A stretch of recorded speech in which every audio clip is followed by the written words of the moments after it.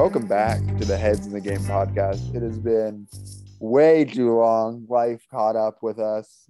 Not that this isn't the biggest priority in our lives, but we've been slaving away behind the scenes to bring this back. Turner is back from cold, very fucking cold Montreal. Turner, how you doing?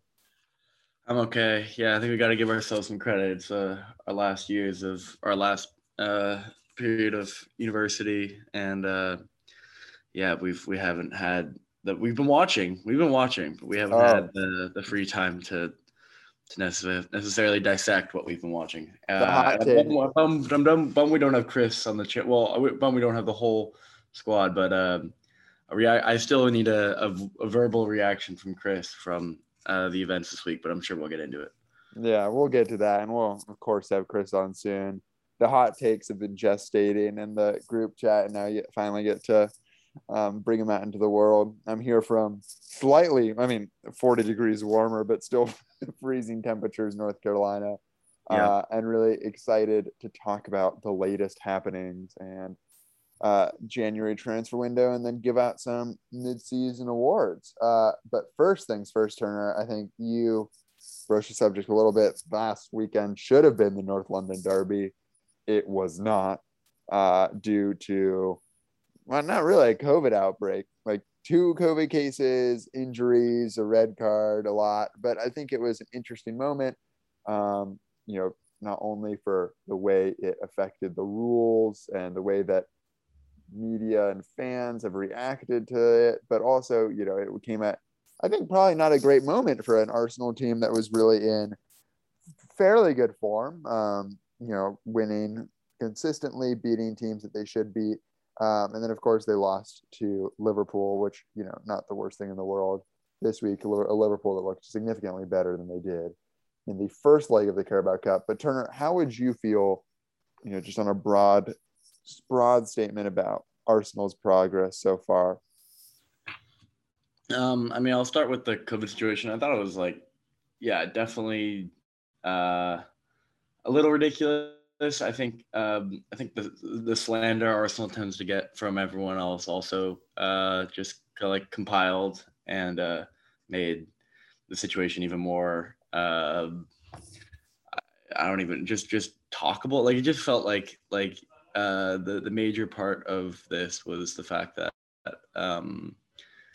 Arsenal were in control of some of the lack of player options in terms of loaning out Maitland-Niles, Balogun, and getting rid of components of the squad that, especially when we have 3 or 4 players, I think it's 3, and I guess Partey's back and now not back, but having some players in AFCON playing, yeah, we definitely were short number, but I think we definitely could have fielded a team, and it basically brought a bigger conversation as to whether teams were actually delaying games based on actual deficiencies or just not having their best squad to play a big game. And to be fair, I think, not that this should change anything, but this Arsenal Spurs game is one of the bigger North London derbies to memory in terms of, I'll speak for Arsenal because I think Spurs have been in the Champions League much more recently than we have, but a really big top 4, a game that could be very decisive in that top 4 race. So not that meant that Arsenal,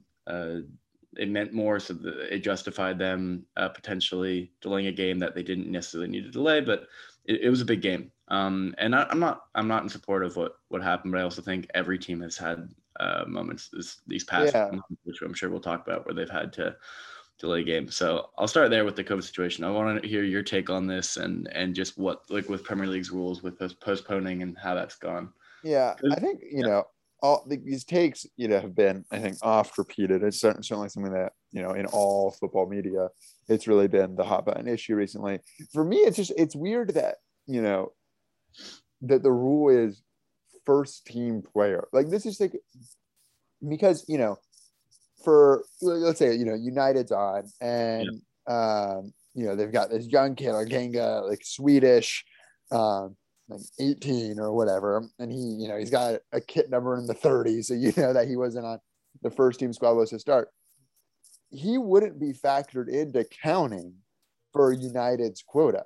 So I think it's it's extremely weird to me that, these clubs have like 60 players that they're paying professional wages to, between this team, your under 23s, your subs, your, top level academy kids that are either going to be sent out on loan or get some game time in the cup or something. And it's like, what is the point of having a reserve team if you don't use them as your reserves? Like, what is the point of having these, tremendous amounts of players and just not ever playing them? And I understand not ever playing them. Like, I'm not making an argument that you should, rotate more in the league or whatever, but it's just like, why are we canceling games if those players exist? It's not like the NBA. Like, the NBA has to, cancel COVID or make, people sign those 10-day contracts because there are physically like 4 players that didn't have COVID on like the Chicago Bulls a month ago or something. Like, that's a totally different situation. But these clubs have huge infrastructure and just a tremendous amount of just manpower. And I felt like the decision is pretty ridiculous. I think in the Arsenal case, it was doubled by the fact that the rule basically says that if COVID is a factor in there not being enough players, then you can postpone it. But of course, it technically was a factor because 1 player, 2 players, then Odegaard. Just Odegaard, yeah. Just Odegaard had it. But the main issue was just, injuries. And unfortunately, the unfortunate truth of football, especially in December and January, is that injuries are going to happen. Every team experiences it. And I think it was a little bit short-sighted by the Premier League to grant that. And just, I think that it will require a look back at the rules, because we do have to reach a point where games have to stop being postponed. Because, you look at Burnley, and Burnley have played, I think, 5 games less than the relegation rivals. And it's like, where are they possibly going to fit those in? And that's not, and Burnley are a team that don't have to worry about Europe or, late cup runs. Whereas, a Tottenham, a Chelsea, it's like, I guess Tottenham aren't in Europe anymore. But, if Chelsea or United or anyone are going to make up, games, when are you going to play them? It's, we're reaching the point in which if you are in the Champions League, you're playing every other week. There's international breaks. There's multiple rounds of the league. You've got the cups. It's just, I think the season's going to have to be extended by maybe a month at this rate. So it's going to be interesting to see what happens, but I just think that was probably the wrong decision. Yeah, I agree. And then just quickly touching on just recently with Arsenal, I don't know. I think it's been a lot of people have been very Arteta in recently. A lot of admiration for the club and what it's been doing. And I'd be a pessimist, and it'd be ridiculous not to give some credit.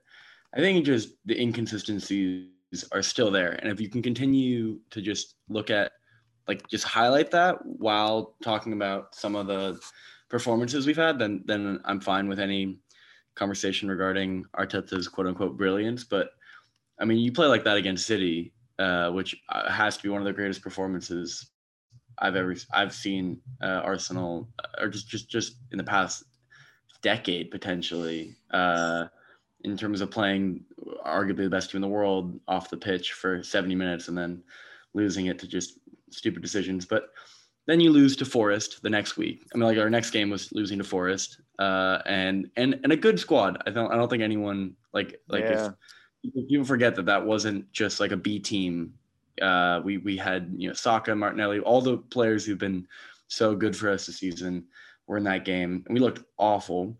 And not that I was too fussed about going out. I mean, it's always unfortunate to lose in a cup that early, but it's the Arsenal Cup. I just think we've been very inconsistent, and we still lack that. We also, I think you have to talk about discipline under Arteta, because we're now 3 out of our last 4 games we've ended with 10 men, and against big teams. And while of course you can point that to Xhaka's ridiculous decisions, and it's just every week. And so I don't know. I think what Arteta deserves a lot of credit for is he's united, to some degree, he's united a fan base.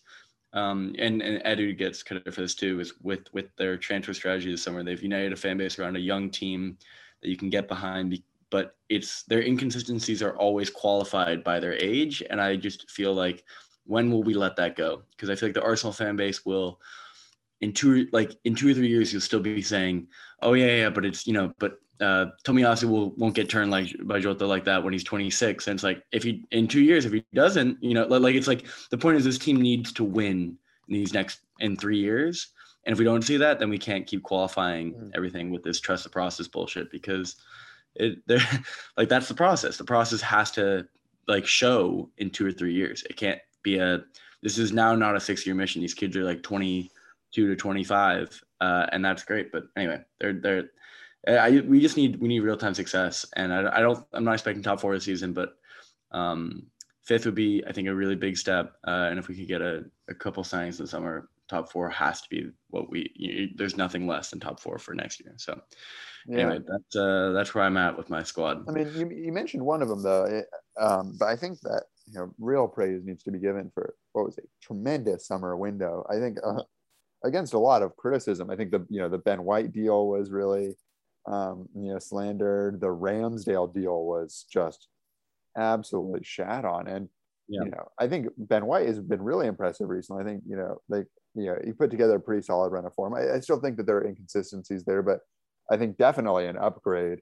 And then along with, Gabriel, who's looking good, had, his moments yesterday against Liverpool, or not yesterday, like a few days ago, against Liverpool. But, and then Tomiyasu has looked just excellent. Like from the first moment, really, I think, he got, as you said, just turned by Jota, but, everyone gets turned by Jota, it turns out. But I think that's been really good.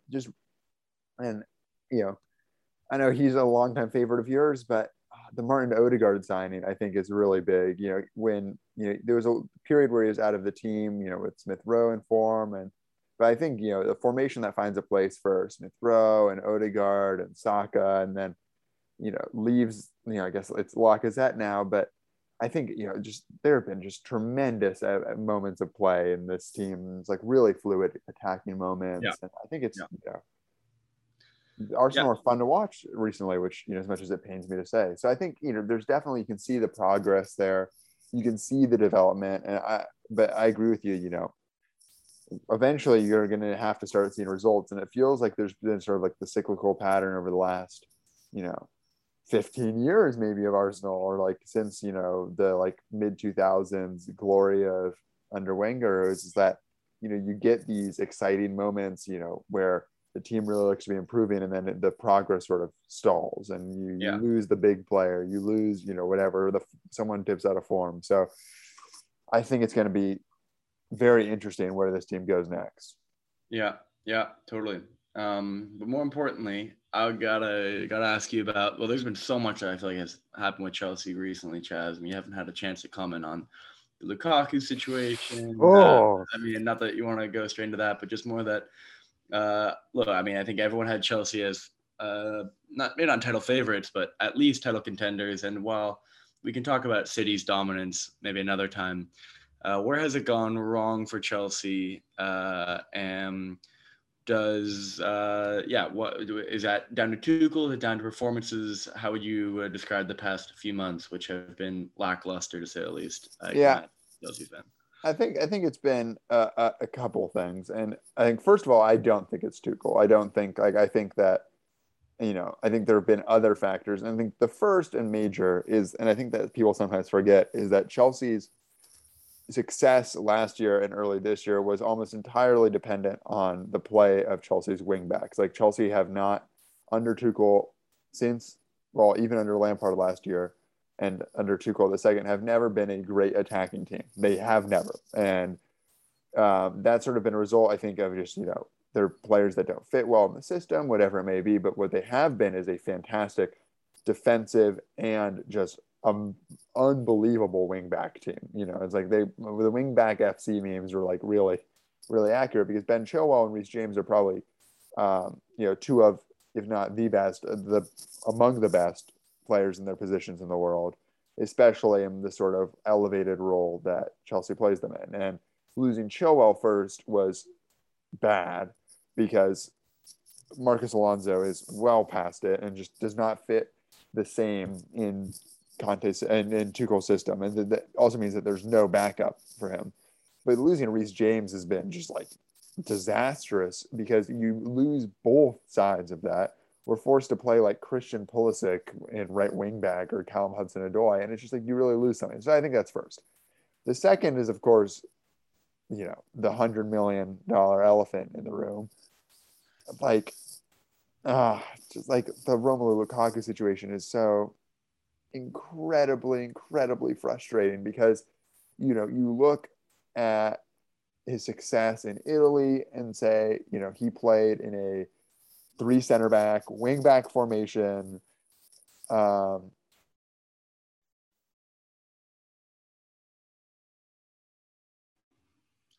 Sorry. Can you hear me? I can hear you. Yeah. Yeah, sorry. You froze for a second on me. Just like, looks like Romelu Lukaku on the run. But, he did really well in Italy, and then we bring him in, and it becomes very clear that we have bought a player for a system that is not his own. The player it appears as of now incapable of adapting to that system. And I'm just so confused that Chelsea seem entirely cursed that whoever wears the 9 shirt is just going to be horrible. Because if you look at the names of the players that Chelsea have signed and the success that they have had before and after their spells, it's like, starting with, Shevchenko comes to Chelsea and just like absolutely shits the bed. Obviously Drogba is excellent, but doesn't wear the 9 shirt. Fernando Torres comes and is terrible. You have, like Falcao, Pato, like the randomest collection of players in between. But then you've got, players like Alvaro Morata, who, while I think gets maligned in, a lot of people takes, is just like a very good player. And like, he's not like some shitter who just like has lucked his way into starting for Juventus in the Spanish national team. Like, he's clearly talented, and had moments of flashes of brilliance, but like I have no idea what's going on.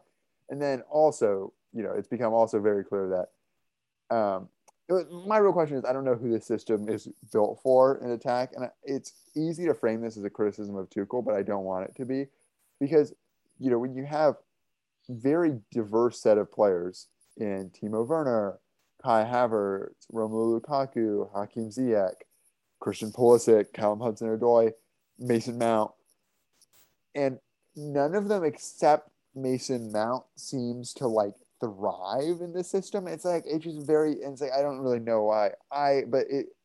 We look worse with Romelu Lukaku in the team than we did with Kai Havertz playing center forward last year, which is an absurd statement, and I can't believe I'm making it, but it's true. Yeah. I've really never seen anything like it. It's like it's insane. And so I'm just intrigued as to, not that, look, I clearly he's done so much for you guys, but so there's no room for Tuchel in terms of blame, not blame, but just like it just seems like if it's clear, because I've watched some of the Chelsea games, and if I was of course I'm not, I despise Chelsea, so their lack of fluidity in attack has been like, makes for boring. It's boring sometimes, but I'm also like not bummed that they're drawing team 0-0. Like point is, I just feel like I was on Twitter and people were saying after the Brighton tie that they wouldn't be surprised if in the next, not that he's gonna get fired right now, but that like given the Chelsea board's history of not, basically not what's the word, just requiring excellence. I think you still have a Champions League campaign that you have to compete in, and I think clearly, given last season's success, I think he'll probably, you guys will do quite well there. But in the league, it's been quite shocking, and I believe if Spurs win all their games in hand, they're 4 points above you guys, and if we win all of our games in hand, we are tied with you guys on points, which is quite crazy, given Arsenal being relegation candidates at the beginning of the season. Not that was ever going to happen, but and Spurs having the Nuno start. So I'll just say that I'm not expecting you to blame it all on Tuchel, but that's pretty. I don't know. The league has been Yeah, tough. no, I think this is fair. And look, I'll say it's not his. He's not the person to blame for what's been going on. But I think it's like all great managers adapt to the circumstances they're given, and managers that fail to adapt, especially at Chelsea, are sent packing. And it's happened with very good managers in bad situations before. It's happened with very good managers in good situations before. The one that's the first sacking when I first became a fan of Carlo Ancelotti still makes no sense, but it's the way that Chelsea do things, and it's been extraordinarily successful. It's 2 European championships, 5 league titles since Roman Abramovich took over. Been gone from being a cup winning club to being perennial contender. And so the problem though is that at the same time Chelsea haven't been a title contender in 5 years, and Yeah. it is important, and the Champions League trophy is obviously wouldn't trade that. No one will say they regret that moment, but it does appear that this side is built for cup competitions and not for the league, and it's not really sustainable for a club like Chelsea. And so I think that he needs to adapt, and I think that it's hard to adapt around $100 million player. Like, you can't send him, you can't leave him on the bench every day. He was consulted, he wanted this player. And I think the other factor too is what do you do? How do you get around this? And do you say we're going to start with Lukaku and then create a system that benefits him, gets him the service he needs? Because you can't use Lukaku like a target man. He's not a target man. He's big, but he's someone who thrives in space. His first goals for Chelsea, latching onto a ball and a through ball. If you look at the Inter Milan highlight reel from last year, which I, just like I did with Timo Werner's Leipzig highlights, I've watched too many times trying to discover where it all went wrong. But there's a lot of running into space. There's a lot of, excellent link up play with Lautaro Martinez, and it's just really frustrating. And I will say, on the other hand, there have been some real gems from the season. I think the breakthrough of Chalobah has been fantastic, going from a guy who I don't think any Chelsea fan was really rating before this year when he was out on loan, to really becoming a really good rotation piece of the lineup. I think Conte has been largely excellent. Jorginho, pretty good. But just otherwise, it's just I just don't really know what to make of it. And so it's going to be frustrating. The team just looks beat. They look spent. And I think more than the manager, it just comes down to the individual performances. What we saw against Brighton was just horrible. Misplaced passes, just no communication. It was really bad. It was really hard to watch. And so, I think those issues need to be sorted out. And I don't think it's the manager. I think it's the players. But I think the manager is responsible for the players. So it's just weird. There's no easy answer. Yeah, totally. Transitioning potentially, is there a signing that Chelsea need to make this window that could help? Maybe not. I don't think. No offense. I don't think anyone's being City, but cement you guys. Right now, top 4 isn't necessarily cemented for you guys. Not that I'm worried for you, but to secure top 4 and maybe win in the Champions League or go far there. Yeah, I wouldn't mind Mbappe, but seriously, I think the big priority is a left wing back. I was honestly pretty disappointed that we missed out on Digne. I'm sure that there was a reason for that, and look, I'm not I know we can play sort of podcast football manager and make these signings, but he seemed like a very logical fit, and maybe he just didn't want to go into a place where he knew that after this season he would probably be second choice. But initially, when it was discussed that we were exploring left back options, it was Theo Hernandez, Digne, and I was these seem a little audacious, because you don't sign Theo Hernandez to be a backup left back after this year. But maybe it's competition, and who knows. But now we're talking about we we can't persuade Lyon to let us recall Emerson. And I'm like, look, Emerson seems like a great guy. Like he really does. He seems really fun. I was at the Emirates December 2019. This man, every game, every podcast, I swear I hear about this. I know, but I saw this man get absolutely dusted by. It wasn't Joe Willock. Who was it? I don't remember. It was one of. Okay, it's not Joe Willock. It's not Saka. Well, who's the other one? The Arsenal. Ainsley, what, like young kid? Yeah. Nketiah's maybe. No, the other one. He's a winger. He plays Reece Nelson. Reece Nelson. Yeah. Reece Nelson was absolutely destroying my man, and man's not gotten younger. Like it's 3 years past that point. Like we gotta, and so yeah, I don't even know what's gonna happen. So I think that's the big hole. I think we have to look forward, like I guess Rudiger said something about his contract yesterday, but I'm not optimistic about that. He's asking for a shit ton of money. I mean, like, go get that bag. Like, look, I don't care about players getting paid. It's a job. You're only in it for a very short amount of time, but it would be a huge loss for Chelsea. And Christensen, right? Isn't Christensen also Christensen seems, but Christensen seems more likely to resign. But if we lose him, and then Thiago Silva is only here for one more year. Because he's old, even though he's incredible. Like I can't believe he's this good. It's we have to make some serious acquisitions, and I think it's probably looking more towards the summer than January. But if we don't patch that left back hole, it's hard to see us. Which is crazy to say competing with other teams, but like Jesus Christ, like. Alonso is just such a detriment, and it's also the guy's playing every game, so you're going to need some just players, even if for just rotation.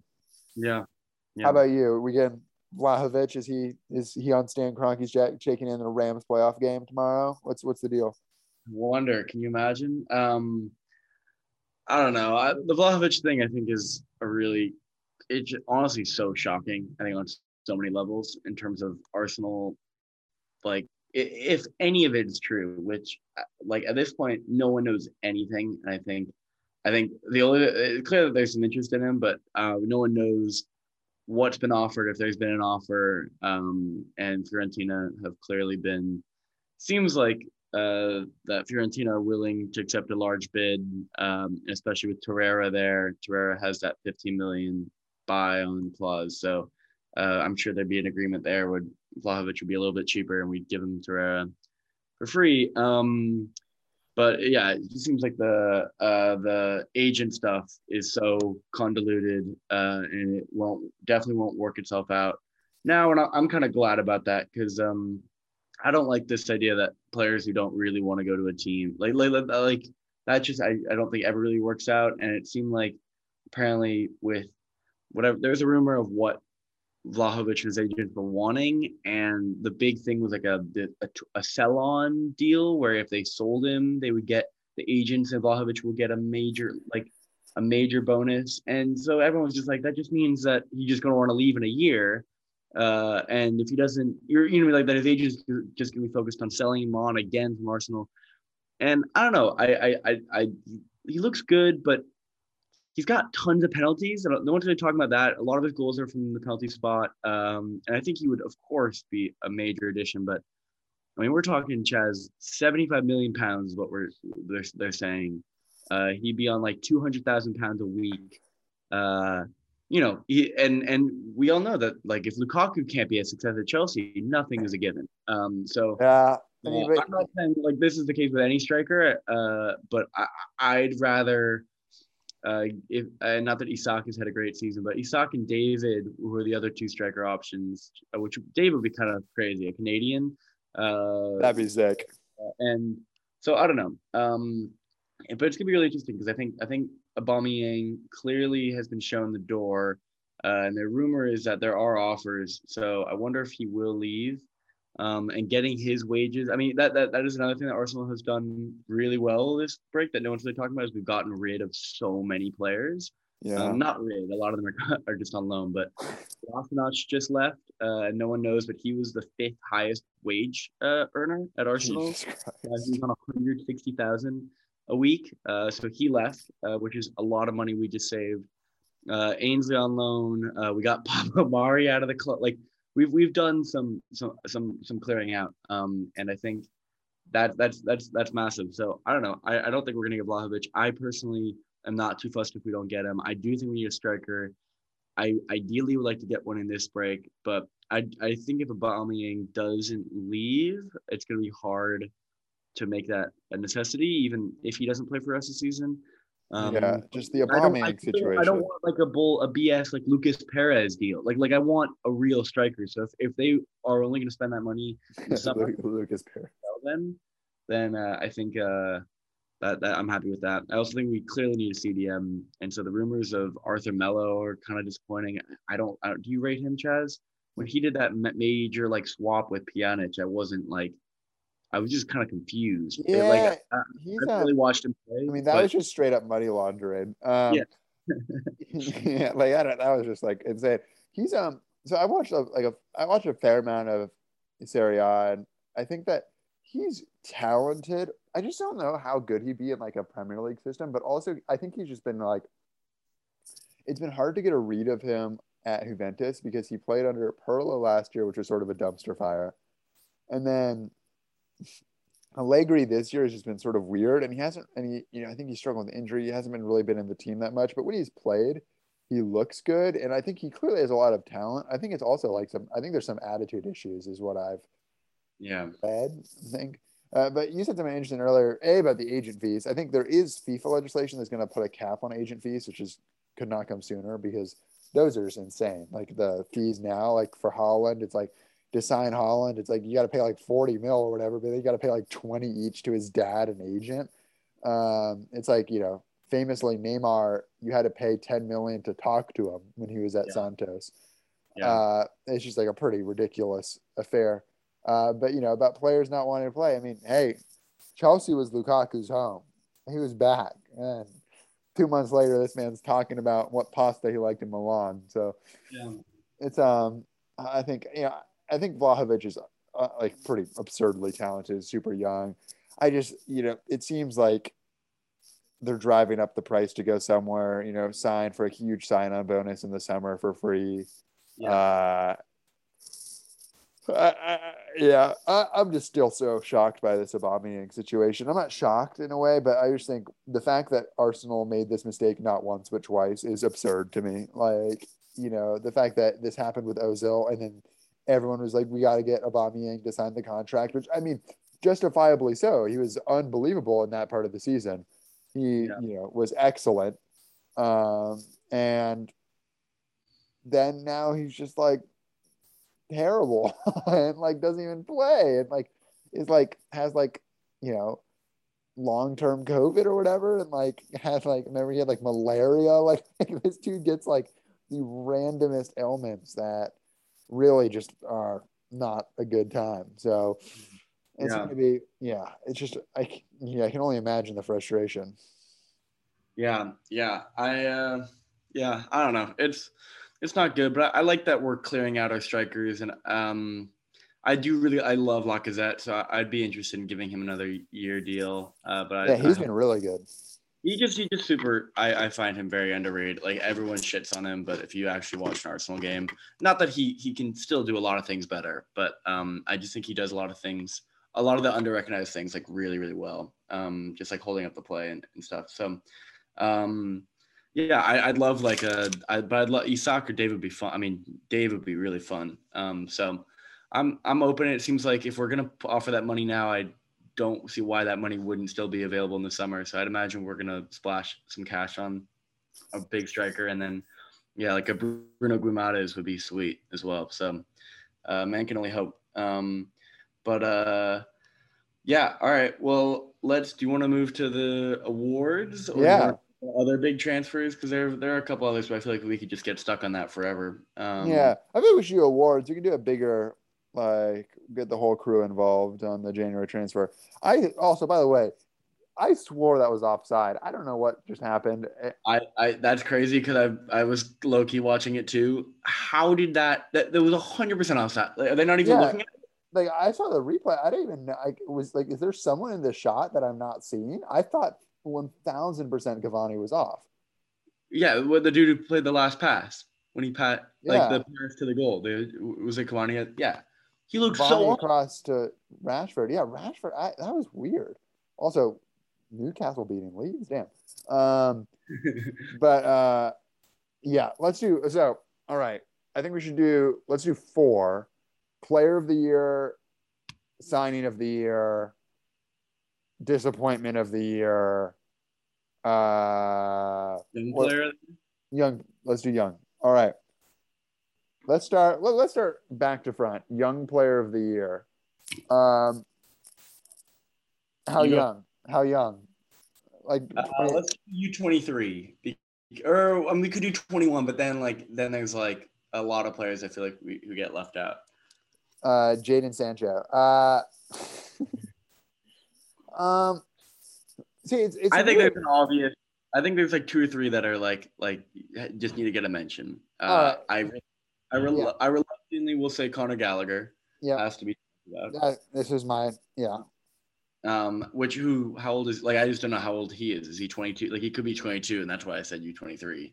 But 21, 21. He's in. yeah, He's into the shout.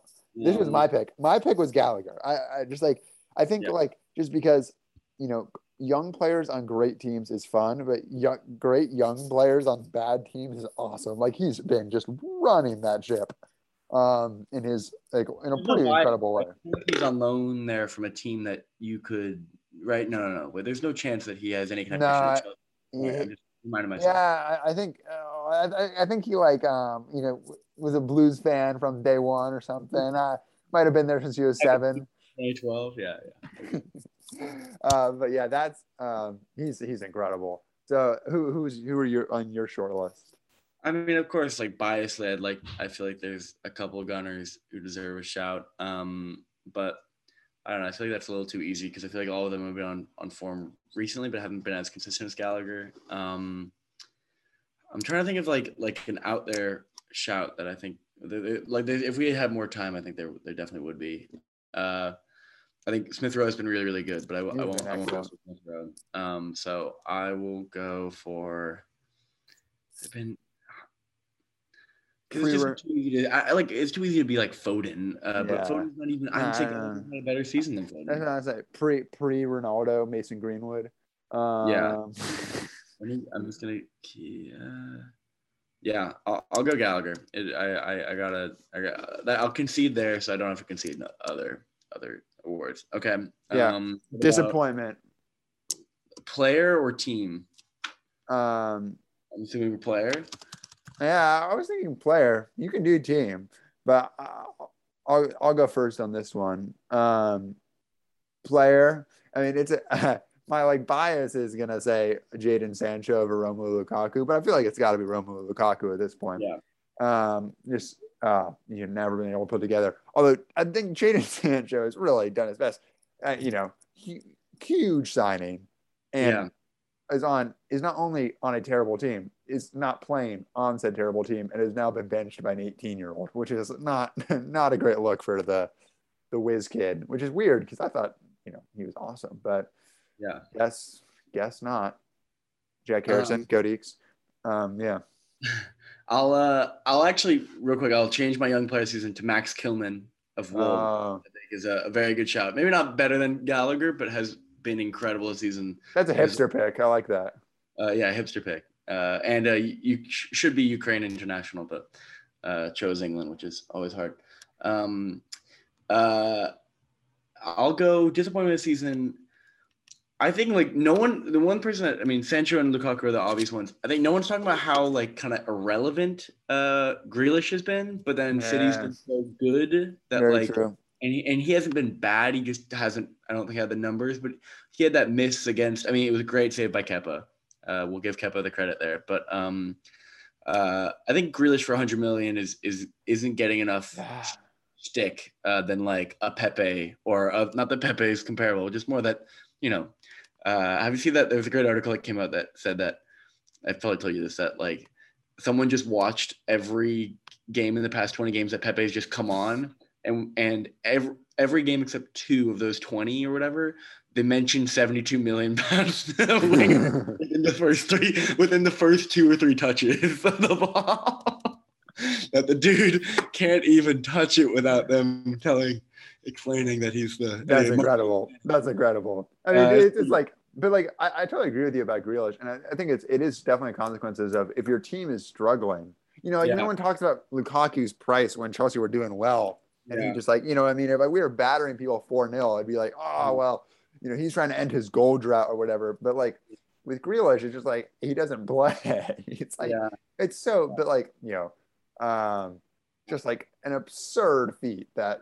Yeah. I look, I'm not acting like Pep is working with like fucking, you know, sticks or whatever, but like the dude is like just that team is so good and is using just every single player at his disposal. Yeah. So yeah. I would just a couple other shouts which are kind of, I think, are fun. Buendia has been better recently. I think Buendia has been somewhat disappointing. I think Ings has been disappointing. Ings has been bad. Yeah, has been really interestingly poor. I think a big one who I was really thought was going to transform this team.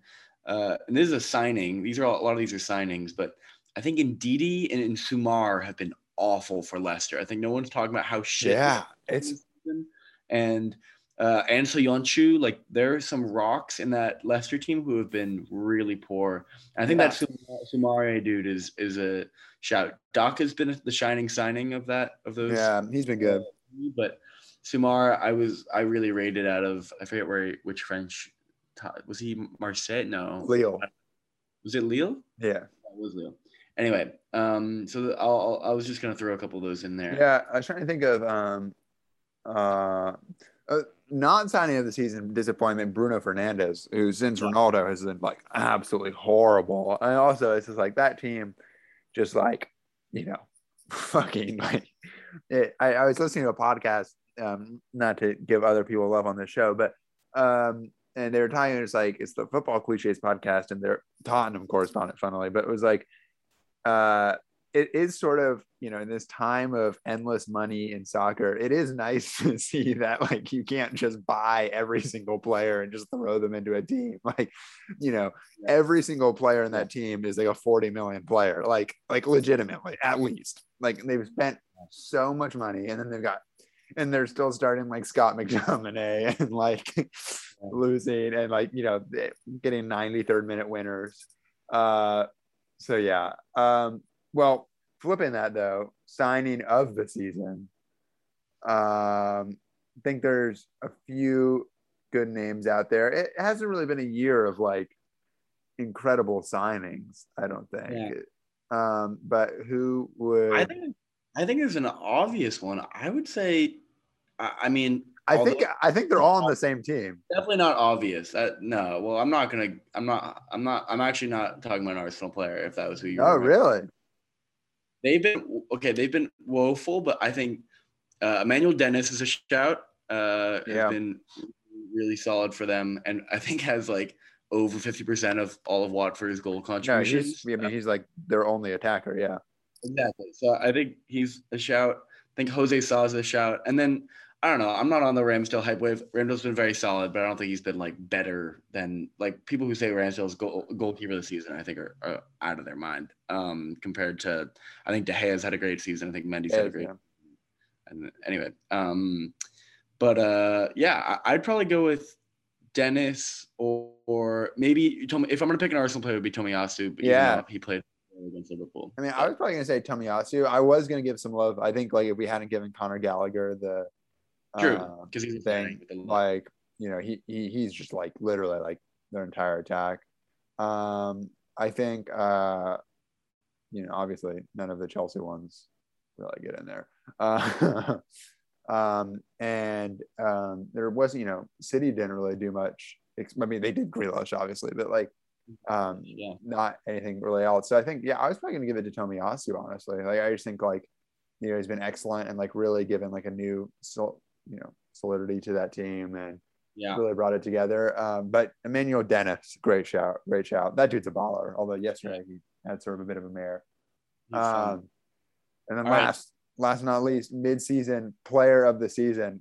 This is the easiest, I think. Let's hear it, Chess.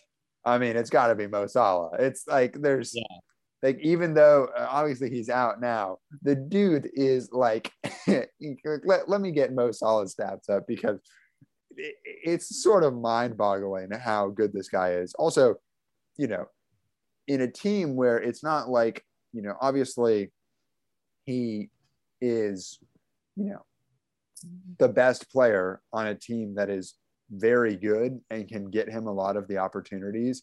The dude has 16 goals and 9 assists, and it's January. You know, and in big games too. You know, he puts, you know, 4 past. He get, you know, how many does he get against United? I think it was a hat trick at Old Trafford. Hat trick at Old Trafford. The goal against Chelsea. The goal against Chelsea. The goal he scores against you guys, right? There's nothing there. I don't think. Yeah. And so it's just an unbelievable player. I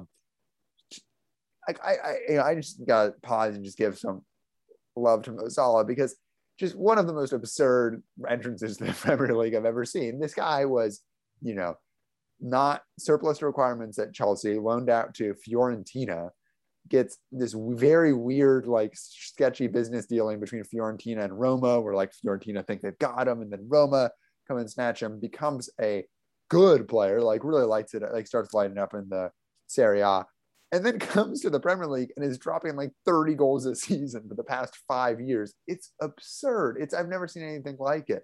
Yeah. And you know, obviously we were long past like the one season wonder shouts, and Liverpool fans, I don't think we'll ever let people forget that they made those. But I never thought that he would be maybe the world's best player on current form. You know, I think in terms of current form, it's like him and Lewandowski. And just truly incredible.